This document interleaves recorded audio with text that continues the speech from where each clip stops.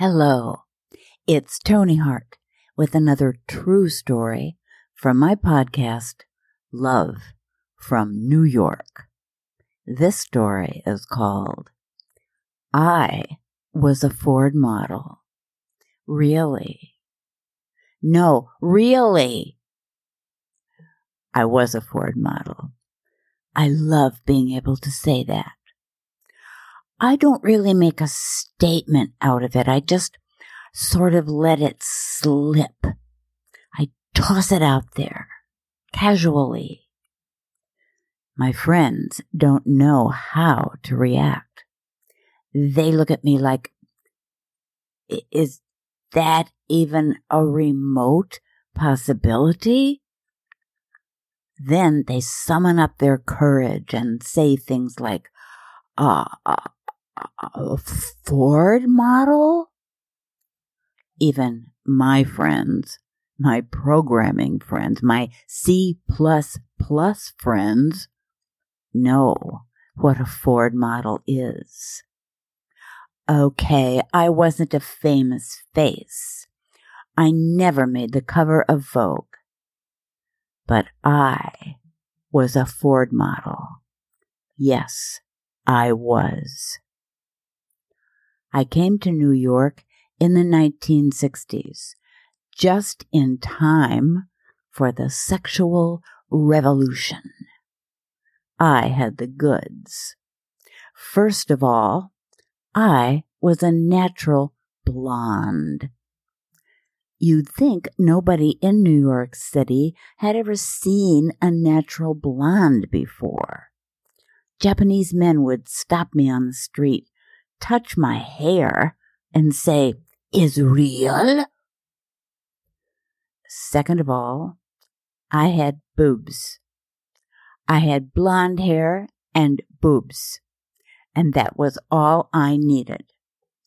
In New York City, if you have blonde hair and boobs, your head could be on backwards, and men don't care. They don't even notice. Here's the deal. The sexual revolution was a con, a giant con. The city boys who made it up used phrases like sexual liberation and free love. And what they really meant was, let's screw around like barnyard dogs. Gosh, guys, I don't think so. So here I was in New York City, and I enrolled in graduate school at Columbia University because I like my brain.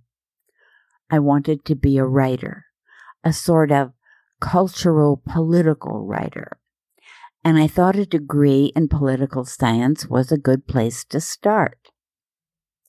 I was all settled in with my books and my terribly serious classes when out of the blue, Eileen Ford came into my life. I had a distant cousin who ran an advertising agency. He used Eileen's girls in his ads, so Eileen had no choice but to take a look at me when he asked. The poor woman was stuck. I thought, do I really want to do this? I mean, a modeling agency? Okay, I'll go. I know nothing is going to happen here, so I don't dress up. I don't wear makeup. I'm a sloppy grad student. That's what I am, and it's fine with me. But I am a little curious. So I show up on the appointed day at the appointed time. It's a crummy little building under the 59th Street Bridge. Crummy building, not inspiring, don't much want to go in. But I made it to 58th Street. I can make it up a flight of stairs. When I opened the door into the Ford offices, whoa! This was action. dozens of girls on phones making appointments. And on the walls, yowza, photos of every face I have ever seen on the cover of Vogue. Dazzling. And then this little woman comes out of her office and asks me to come in. She introduces herself, Eileen Ford, and the tall, dark, and handsome man behind her is her husband, Jerry. Eileen talks like she's had a little too much coffee, and she shoots questions at me. What do I do? I go to school at Columbia University, and her face lights up. Turns out she's out of Barnard. Where am I from, and what kind of background do I have? I'm from Minnesota and Iowa, and I'm Norwegian. Her face lights up even more. It turns out she's fond of Scandinavians. She's looking for fresh faces, and she wants the all-American look. I have to drop some weight and think about fixing my nose, and I need to wear makeup, a lot of makeup. And when a photographer wants to see new models, one of the bookers will call me. And then she leads me out of her inner sanctum and closes the door. Interview done. I stand there. What just happened? I walked out of the busy office in the crummy building in shock. Me, a model? Come on. I'm from Iowa. I wear blue jeans and I like to run around barefoot. I like to eat. I have the appetite of a farmer. I love food and it shows. I'm no stick insect.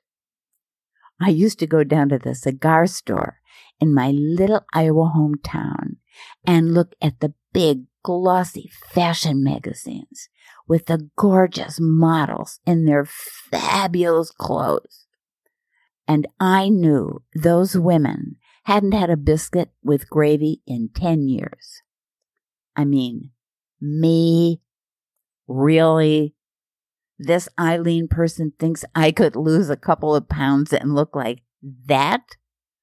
I'd have to wire my mouth shut and stop drinking. I have one drink. All chocolate is mine. Oh, well, I suppose I could try. I mean, I would kind of like to wear those clothes and maybe get my picture taken. I thought it over on my way home. Could I really do this? And do you know what my answer was? Hell yes. So, I started on the diet. Tuna fish and lettuce, no pizza, no Coke, no ice cream, chicken with no skin, no butter. Oh, Lord. I'm the kind of person I can tell I'm sick when I'm not hungry. But I try. I survived week 1, 3 pounds gone. Maybe this is doable. On to week 2. This week is harder. Maybe some yogurt, fat-free, of course. Maybe some cottage cheese, fat-free. Is there such a thing as fat-free chocolate? 2 pounds off this week, but it's getting tougher.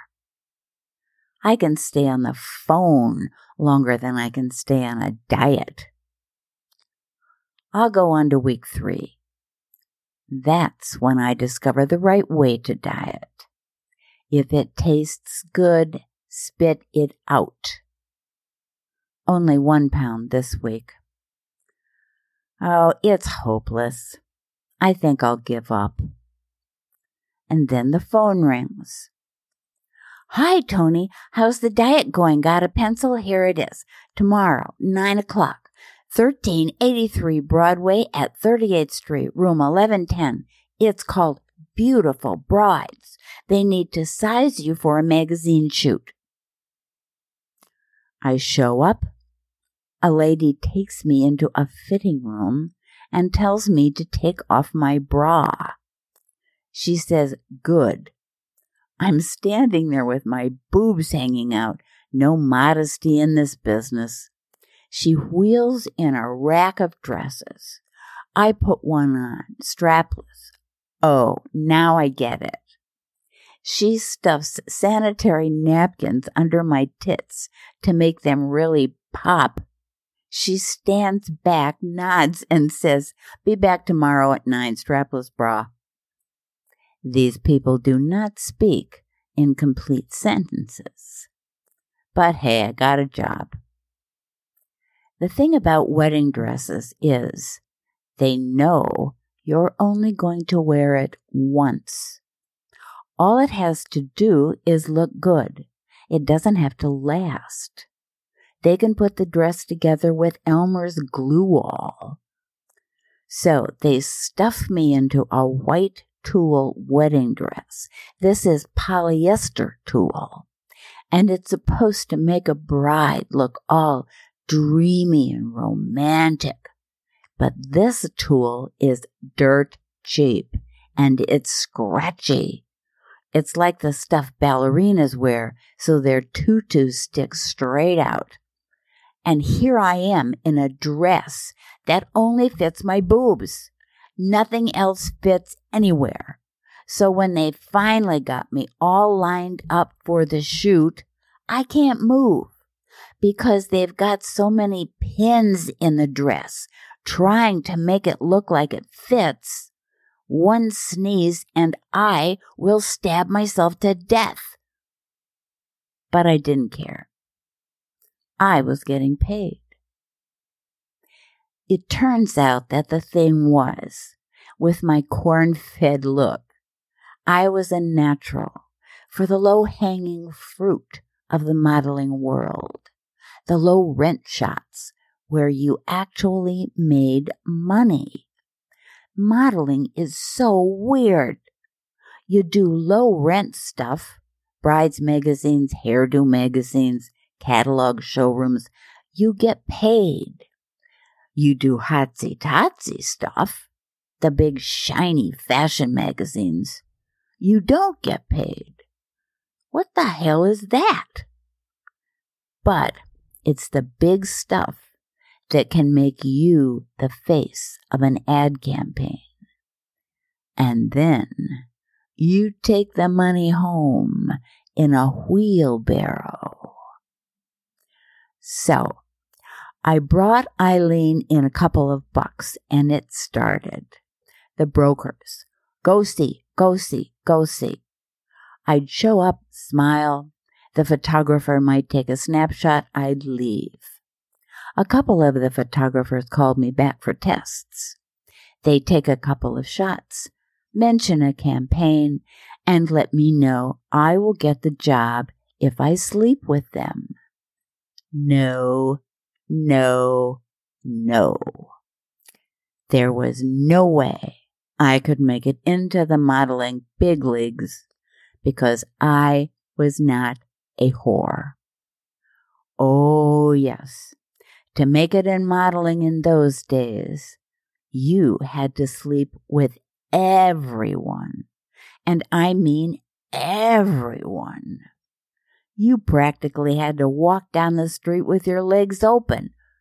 Well, I'm too snotty for that. Next go-see, test shot for a hairdo magazine at a photographer's humongous apartment on the west side. Horny guy, but he guessed I wasn't putting out, and he didn't have anything to bribe me with. I mean, a hairdo magazine? Really? The stylist messes with my hair with a kind of hairspray that could double for mosquito repellent, and in the haze, I see her. The most beautiful woman I have ever seen. She lived in the building, and she came down to get something. Definitely not a cup of sugar. And here she was, this exquisite creature, and I just stared. That was when I knew my modeling days were done. I could never look like that. Okay, that's it. I'm going back to school. School is getting kind of interesting anyway. There was this anti-war movement going on or something. Oh my God. A genuine supermodel. Her name was Carmen. Carmen Del Rey Fiche. That's how the photographer said it. Carmen Del Rey Fiche. Seeing a woman like that in person is a shock. Carmen was 6 feet tall, with hair like a spun silver halo, sculpted cheekbones, a classic aquiline nose, skin fairly dripping with dew, and she moved like a swan. Her head held high on her long neck. She turned her head to look at me, and the light hit all the right angles. She was an Avedon model. She was a goddess. I knew it was the end for me right there. I went home, fully reconciled to my graduate student doom. Poured a glass of beer. Got a phone call. "Tony, congratulations," the booker cried. "Here's a real one. A Harper's Bazaar cover photographer. Eileen is getting serious with you. This is the guy who discovered Lauren Hutton. He made them use her when they didn't want to. Oh, good luck." And I went to meet the man who broke my heart. Bill lived and worked in an old brownstone in the East 20s off Lexington Avenue. I went up the stairs. Bill said hello when he saw me. "Have a seat." There were 4 or 5 girls ahead of me, sitting in chairs or waiting at a big table near the back of the room. It was a typical cattle call. A photographer lets Ford know he wants to see new girls. The agency sends 6 or 7. We show the photographer our book, which is our portfolio of pictures. If the photographer likes the looks of someone, he schedules a test shoot to see if she photographs well. That's the routine. I couldn't really see what Bill looked like. He was sitting behind a desk checking out a girl's book. But there was no way to miss this man's hair. On top of his head lay a mass of curls so wild, it looked like it had a life of its own. This was rock star hair, totally untamed, anarchy on a human head. I liked him already. The place was a giant, airy loft full of light. What furniture there was made it look like a beach house. Wicker chairs, Japanese paper lanterns, a big square coffee table that invited you to put your feet up. It was comfy. I took a seat at the table that was heaped with magazines, photos, slides, a mess really, but a happy mess. The magazines were British Harper's Bazaar, Italian Vogue, French Elle. This guy was my first real fashion photographer. But the run-in with the exquisite Carmen had given me a clear idea not only of what I was up against, but what it took to make it big. Carmen Del Rey Fiche had been my reality check. Modeling wasn't something that you did on a day off from school. Modeling was big money and big competition, and your whole life was your look. I couldn't do that, and I knew it. I did not want to spend my life on my face. But a call to meet a photographer whose work was covers on Harper's Bazaar, I couldn't turn it down. It would be my last hurrah, my goodbye to a world I did not belong in. I was grateful for Carmen's lesson. The magazines on the table grabbed my attention. They were Bill's covers. They had to be. Most of them were European. Bill must have done a stint in Europe and probably had gotten his start there. The Harper's covers on Bill's table were outrageous. I had never seen covers like this before. I was used to a style that was upper class. The haughty blonde that looked like she could freeze you to death with a glance. Bill's covers were like rock posters, big and bold with riotous colors, neon green, magenta, turquoise, lemon yellow. The models looked like psychedelic goddesses. They were shot against backgrounds with race cars or spaceships or mountains. These shots were exciting and sexy as hell. Waiting for him to finish his interviews took a while, so I checked out what else was on this table. Lots of photos of parties with pretty people in very little clothing, on beaches, in pools.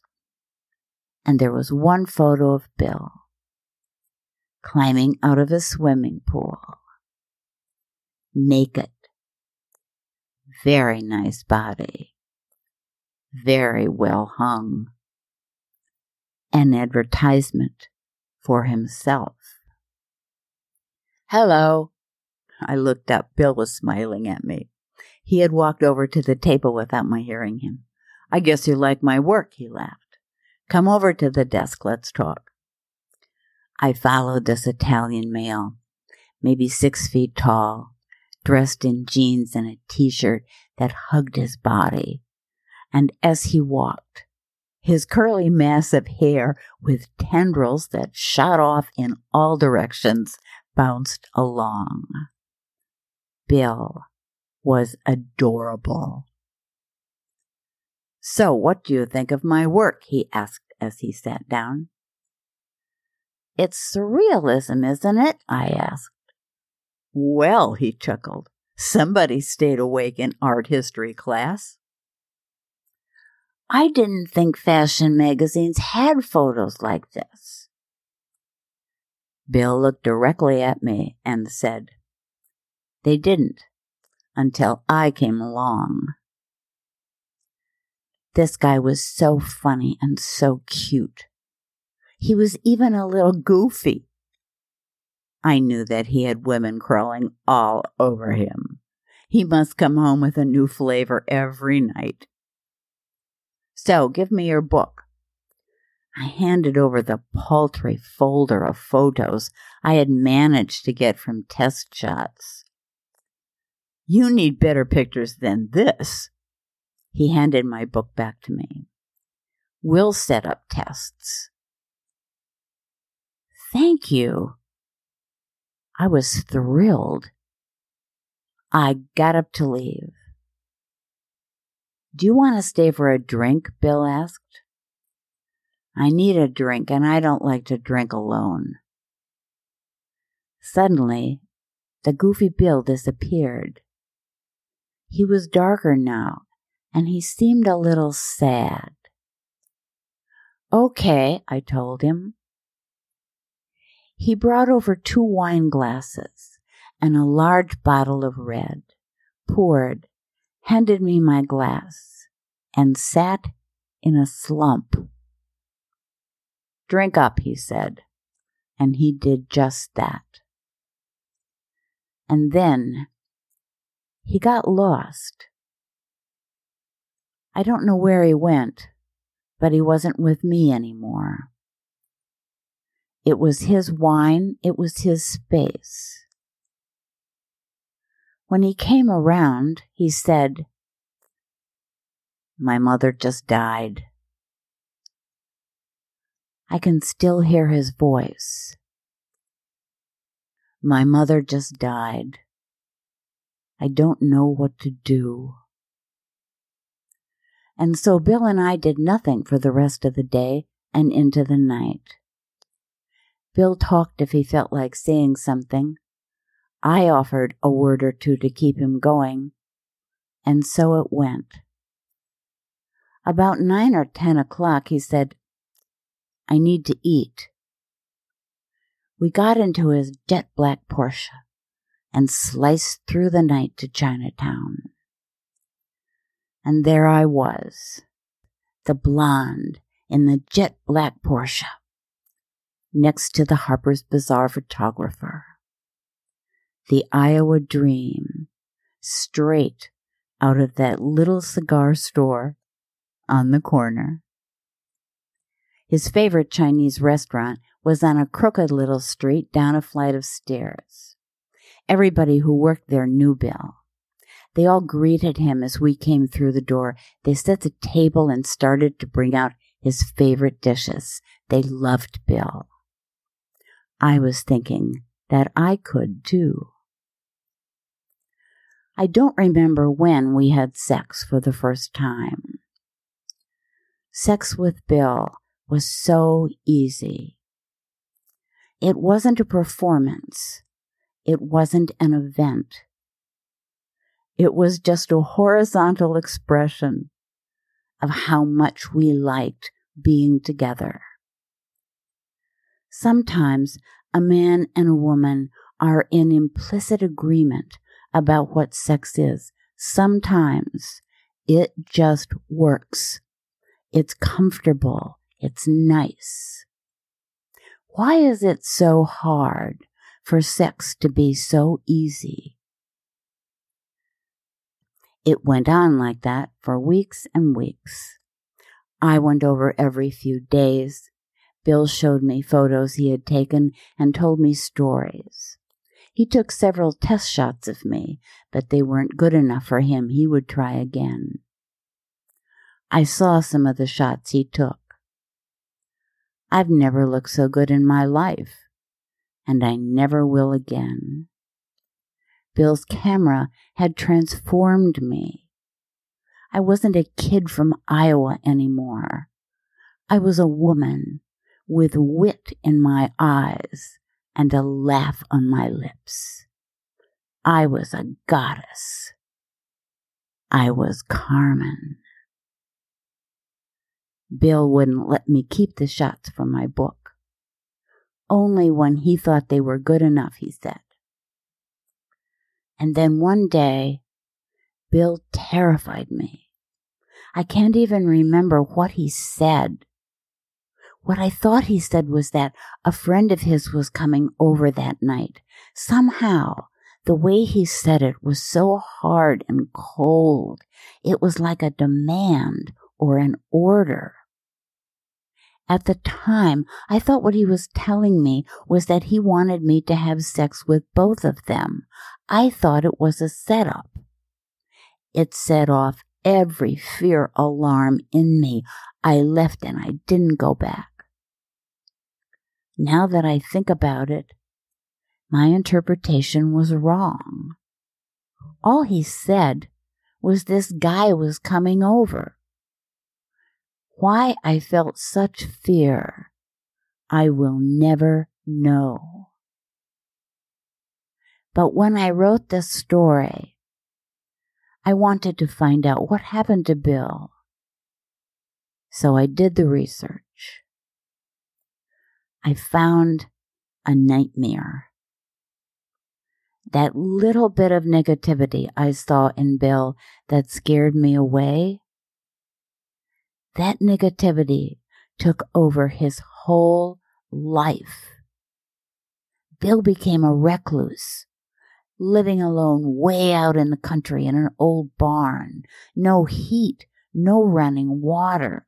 His food brought to him by charities. It broke my heart.